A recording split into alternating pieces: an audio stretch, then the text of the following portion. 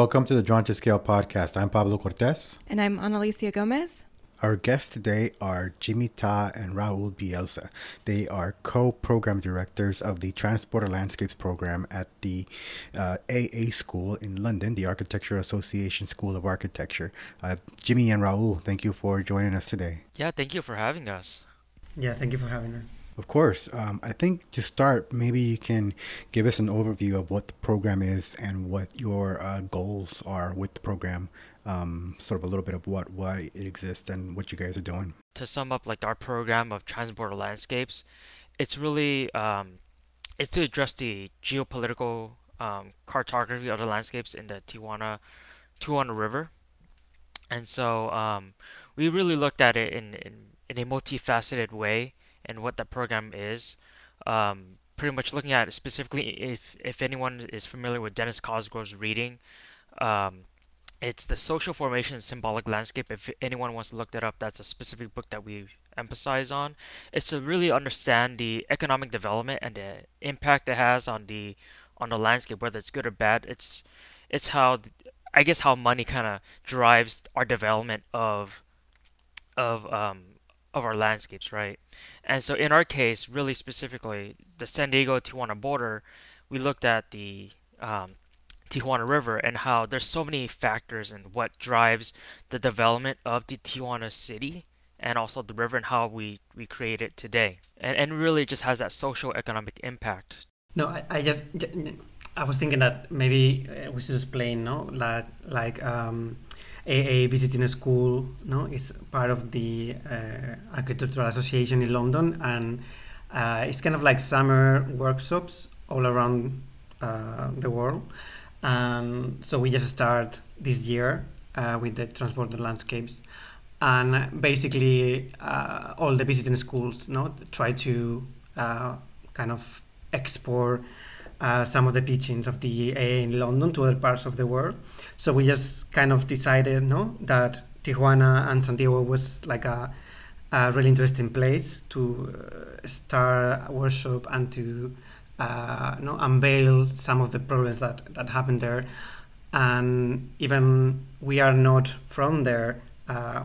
So Jimmy is from California, so it's kind of close. I'm from Spain, but I live in London, so I have some kind of Spanish, at least the language, no, to address these two sides of the border. So that was kind of the base for like to choose this place. So on that note, have you had like any coordination challenges being based in the UK and then coming here for these visiting workshops? I mean, obviously COVID the last year was a huge barrier, but you said this was like your first year doing it. So what are your hopes kind of moving forward as we kind of move out of this pandemic mode? Yeah, our goal was always to go there from the beginning, but then COVID happened. And everything got complicated, no, for our first year. So we just have to change, no, how we approach the workshop. And at the end, this year, we end up doing this, how we call it, like this, the symposium. No, that it was 1 day symposium with a lot of professors and practitioners around the world, and then we did like a short version of the workshop online, instead of just do like the full course on site as we plan to do next year. Us being one of the many visiting schools all throughout the world, typically it's actually held for 10 days. So we reduced it to 5 days, just trying to see, how does it really work as a online workshop. So this year it's fully online, and we had students all around the world. We had one from Australia, one from Germany, one from London, and then just a few from Cal Poly Pomona. So we had a few diverse groups. So it was great having it online this year. That's awesome that you're able to have a wider reach, right? That you maybe otherwise wouldn't have been able to. Would you be able to talk a little bit about some of the major issues that you've uncovered during your research, social politically and climate-wise along the border? So we have 6 students, and they all branched out to create their own topics. So we'll name a few projects that we were working on with them. Shout out to Isabel Mathers. She worked on um, the Tijuana city's maquiladoras factories, which is our um, pretty much they are um, factories that produce particular products. Whether it's clothing or is it technology driven, maybe it's like cell phone parts. She's looking at particular factories that are located in Tijuana, and a lot of these factories were actually located in border cities. Tijuana is a border city. Um, Mexicali is another border city, and she was really mapping where all those are and looking at how the impacts of how it's marginalizing certain neighborhoods. Um, and looking at that, what's really interesting in her finding was that many of these factories are actually not owned uh, by Mexican residents, but some of these factories are actually owned by foreign countries, which is quite interesting. These maquiladoras, some of them were owned by U.S., so some of the U.S. companies they own properties, and they would marginalize. They would get cheap labor and get you know products cheaply by outsourcing to other countries, which is quite interesting. But with that, there's that negative effect, right? When we talk about the social formations in Dennis Cosgrove's book, we really talk about how the social economic impacts of people's lives and how the economy really drives the landscape. It marginalizes the local neighborhoods, and then there's this discussion of how there's a rise of gated communities versus just like a divide between who lives in the maquiladoras neighborhoods versus those who live in gated communities, and it's like that divide between the two neighborhoods, really, right? Raul, did you want to add anything to that? No, yeah, yeah, that was a really interesting discovering, no, that how those two were related, and I think it also is related to also what Tatiana Bilbao was talking in the symposium, no, about like how these two cultures just travel from one side to another, but they don't, it's not like a exact change. So it's like, okay, so Mexicans that go back to Mexico, but that have like that American culture, but it's not that American culture. It's like a mix. It's like a new thing. So I guess no, like these gate communities that are related also, no, with the maquilladoras, are trying to copy, no, this American lifestyle kind of thing, but at the end, it's like another new thing. And I thought that was really interesting. Yeah, I think the most interesting thing I've found, like looking at it, is really, it's something that you don't think about very often is like that full juxtaposition. Like you have this borderline, literally in the sand, but it doesn't change when you're just because you have these policies that are different that may make it easier to turn a profit, you're still impacting and affecting the surrounding landscape and the surrounding communities. And so it's like you have just above downtown Tijuana, you have those premium outlets that are, everything, super nice, landscaped to the nines. And then you have pollution and raw sewage literally going into the river right below you. But yeah, so I think it's really interesting work that you guys are doing and kind of making people see that all those sides. The river is going to keep running, just because. And so if you're throwing stuff into it, just because it's more convenient for you, it's going to impact eventually and impact the environment. So kudos to you guys. I mean, just even the little research I've done off of your website, it's been like really eye-opening and impactful. I'm curious if in your research you found any groups that have actually tried to make some change, right? Sort of mitigate some of those issues like pollution in the river. Is there anybody actively trying to make some changes that you found? We've been talking with a collaborator in Tijuana, Antonianeta Peregrina. She's an advocate for pretty much uh, bringing back the Tijuana River to its original state.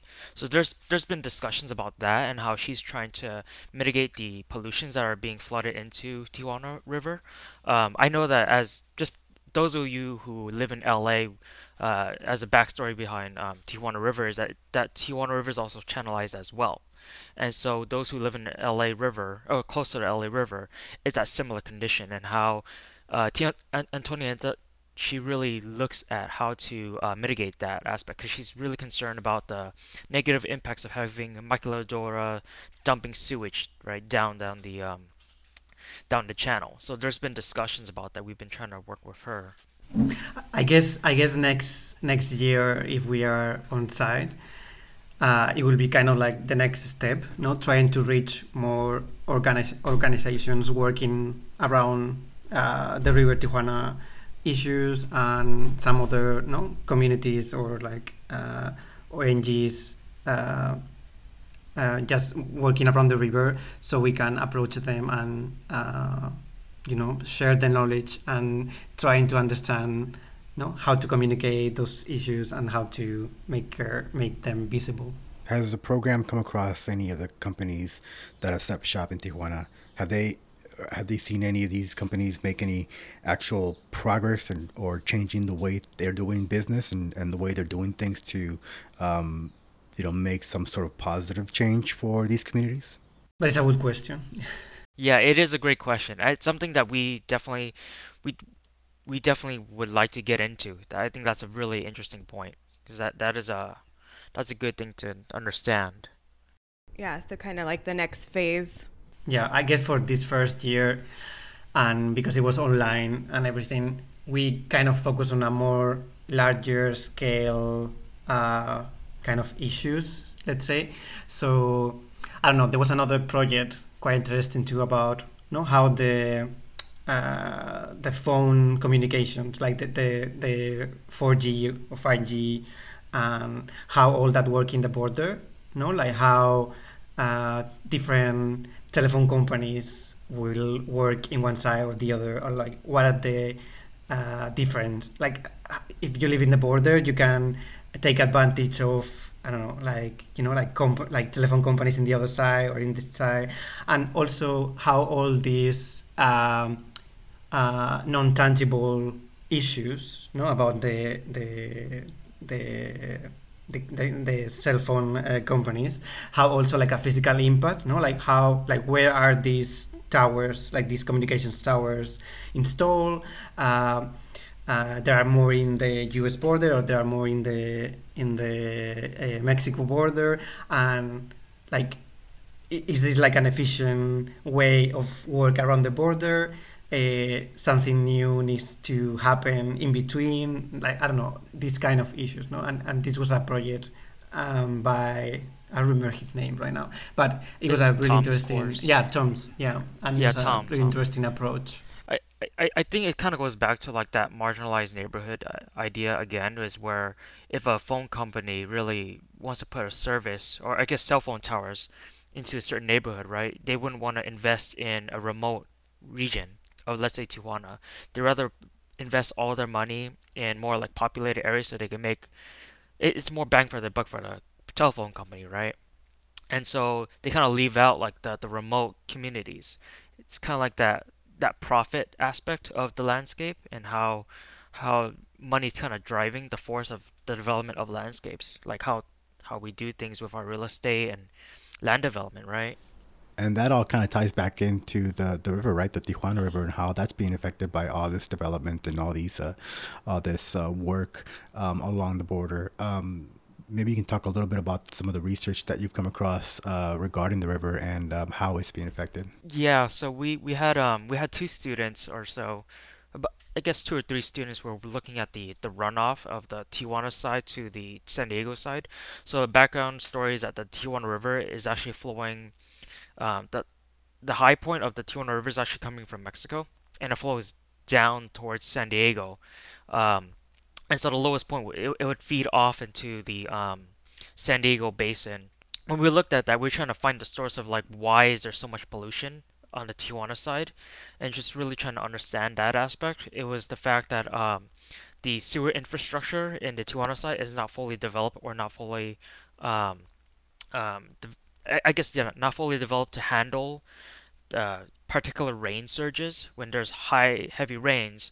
a lot of sewage dispersed into the Tijuana River, and it's all channelized down to the San Diego side.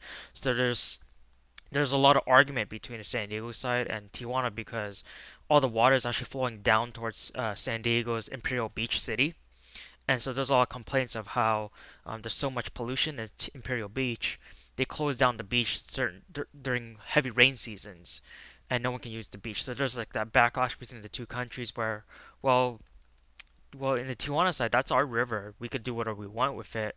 We, it's on our land. We don't really care what goes down there. But then the Imperial Beach side kind of says, well, I, you're polluting our river. And so they in the U.S. side they built a sewage treatment facility towards the border.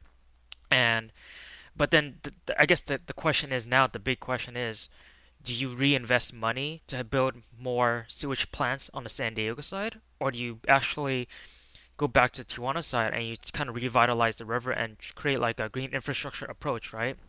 And so we had students looking at it in two different ways. How does a channelized river really impact um, the Tijuana River?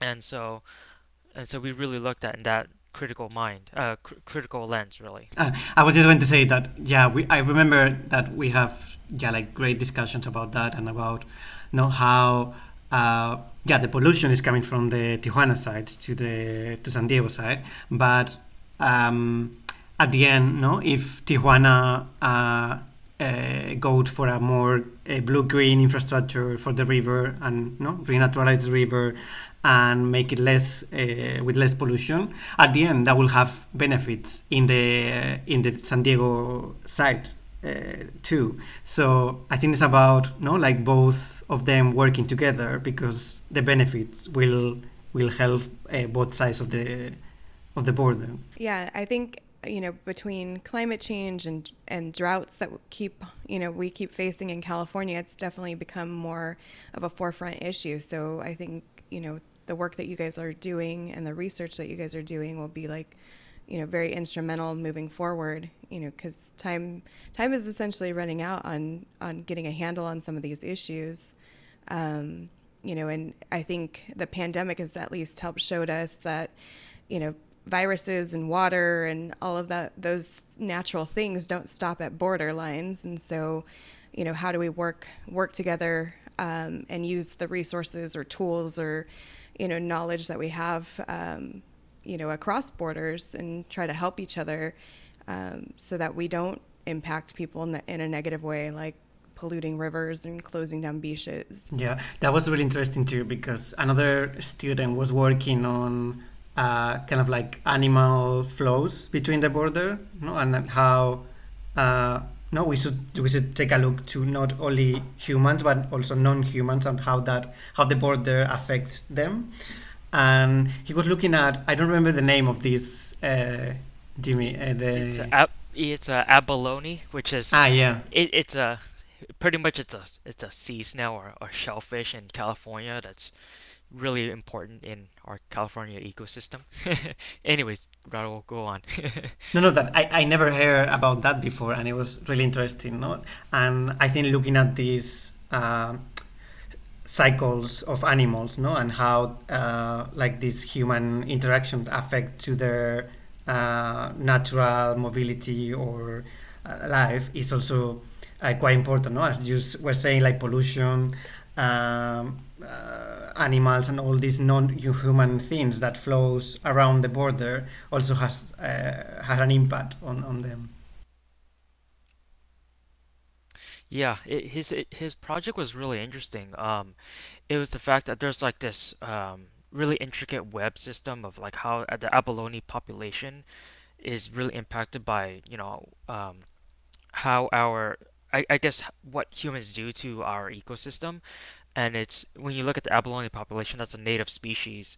I believe it's specifically the black abalone, which is an endangered species. I don't remember the exact name, but I think it's a black abalone um, that runs along the California coast to the Tijuana side as well. Um, and they're really dependent on the kelp forests along the coast of California.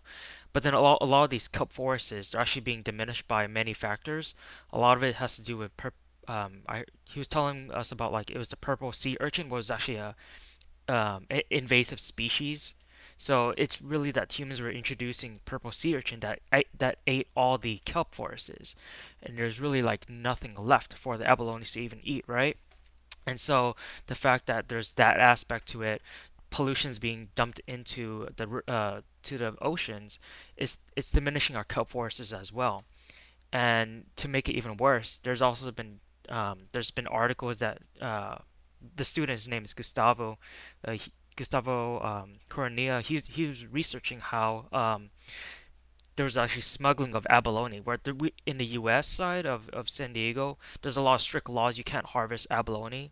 Um, Very strict laws, but then there's very lenient laws in the Tijuana, Mexico side. You can harvest them. There's not a big deal. So sometimes you would see people from the U.S. side. They come out. They pass by the border, smuggle some abalone, trying to bring it back, and that was just like, wow, we didn't even know that, right? And it's just like this intricate web system of like it's purple sea urchins making a dent in the abalone, right? It's the kelp forest is being diminished, and then the pollution is being diminished, and humans are smuggling them, right?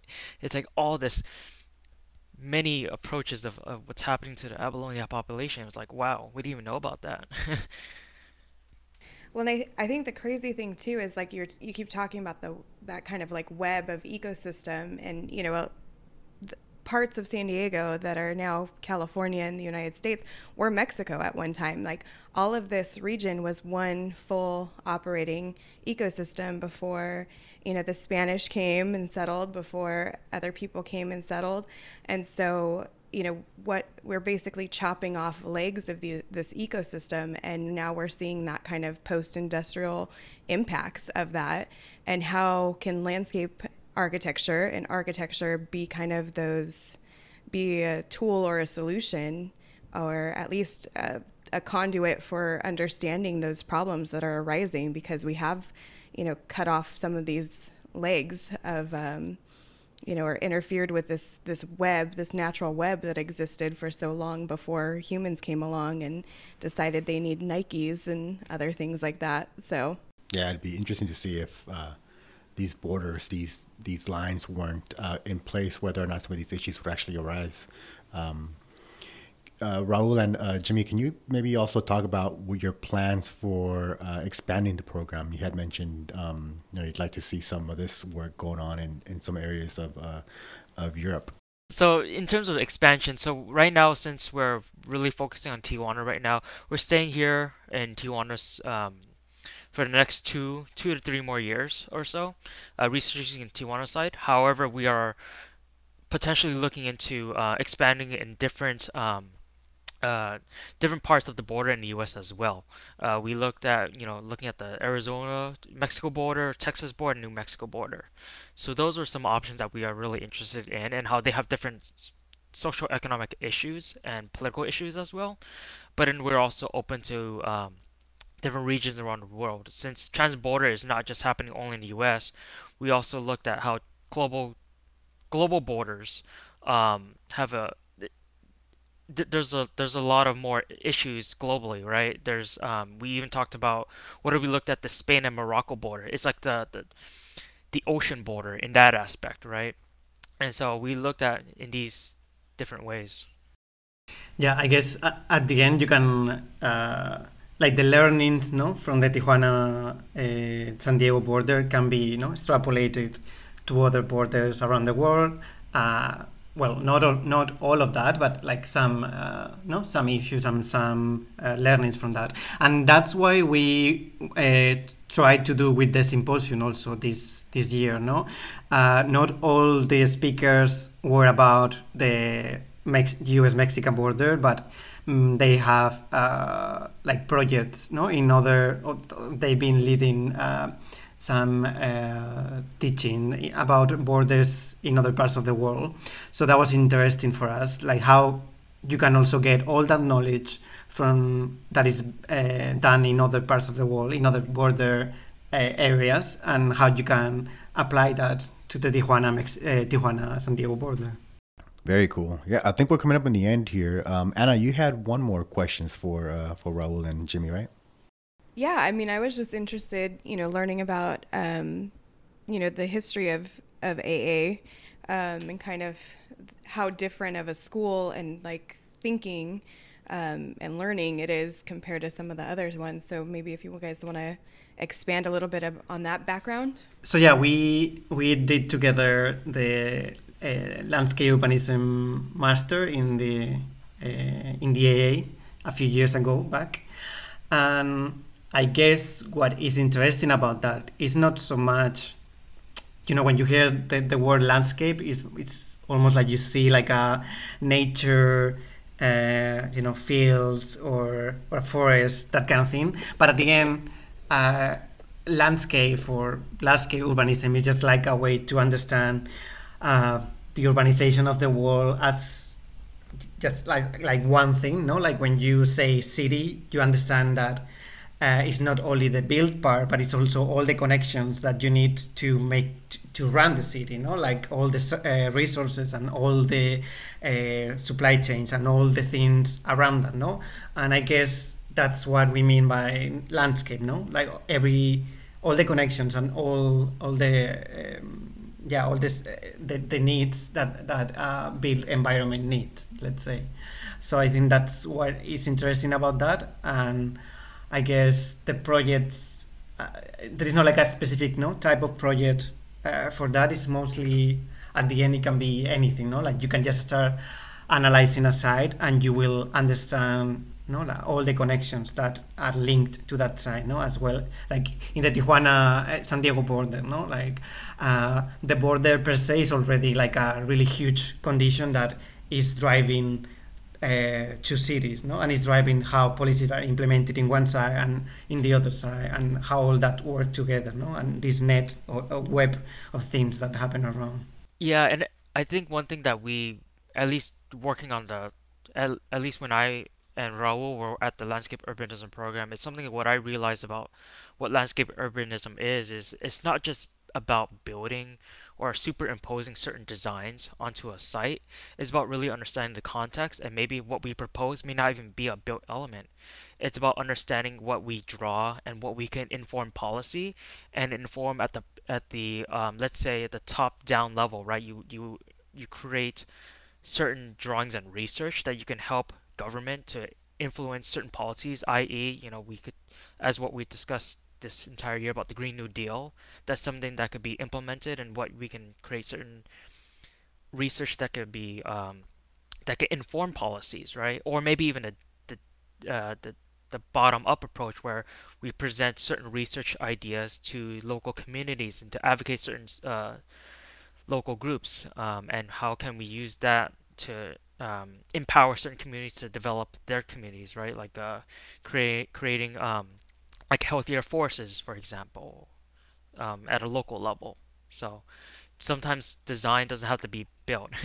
I was going to say, I was going to add that also it's about understanding design as everything in the process. No, it's not just to design a landscape, to design a building, but all the analysis and all the this type of projects is also design, and how you approach it is a design approach. And even most of the people that came to the workshop or that are in this kind of projects, we have a design background. At the end, me as an architect or Jimmy as a landscape architect, the tools and the skills that you need to get this type of approach, it can be a bit different. So with the workshop is also about for the students to get this kind of skills that they can apply in order to create these cartographies or these projects for the Tijuana and San Diego side. It's a very holistic approach to design, right? To learn about that stuff, putting it all together. Well, thank you guys again for taking the time to join us for this episode. Where can listeners go to and learn more about the program? You can visit us on Transborder Landscapes on our Instagram. So if you look up Transborder Landscapes, we'll be there. You can also find us at the AA Visiting School website, or if you type in Architectural Association Transborder Landscapes, you'll find us there. There's more information about that. We normally hold our annual workshops during the summertime, so we project to hold our workshop sometime in December 2022. We will probably have it on site, and we may even do a hybrid online as well. We'll see. So, We'll make sure to put that information, those links in the show notes for people to check out. Jimmy and Raul, hey, thanks again for taking the time to join us for the episode. thank you, everyone. Thank you for having us. Bye. Nice to meet you guys.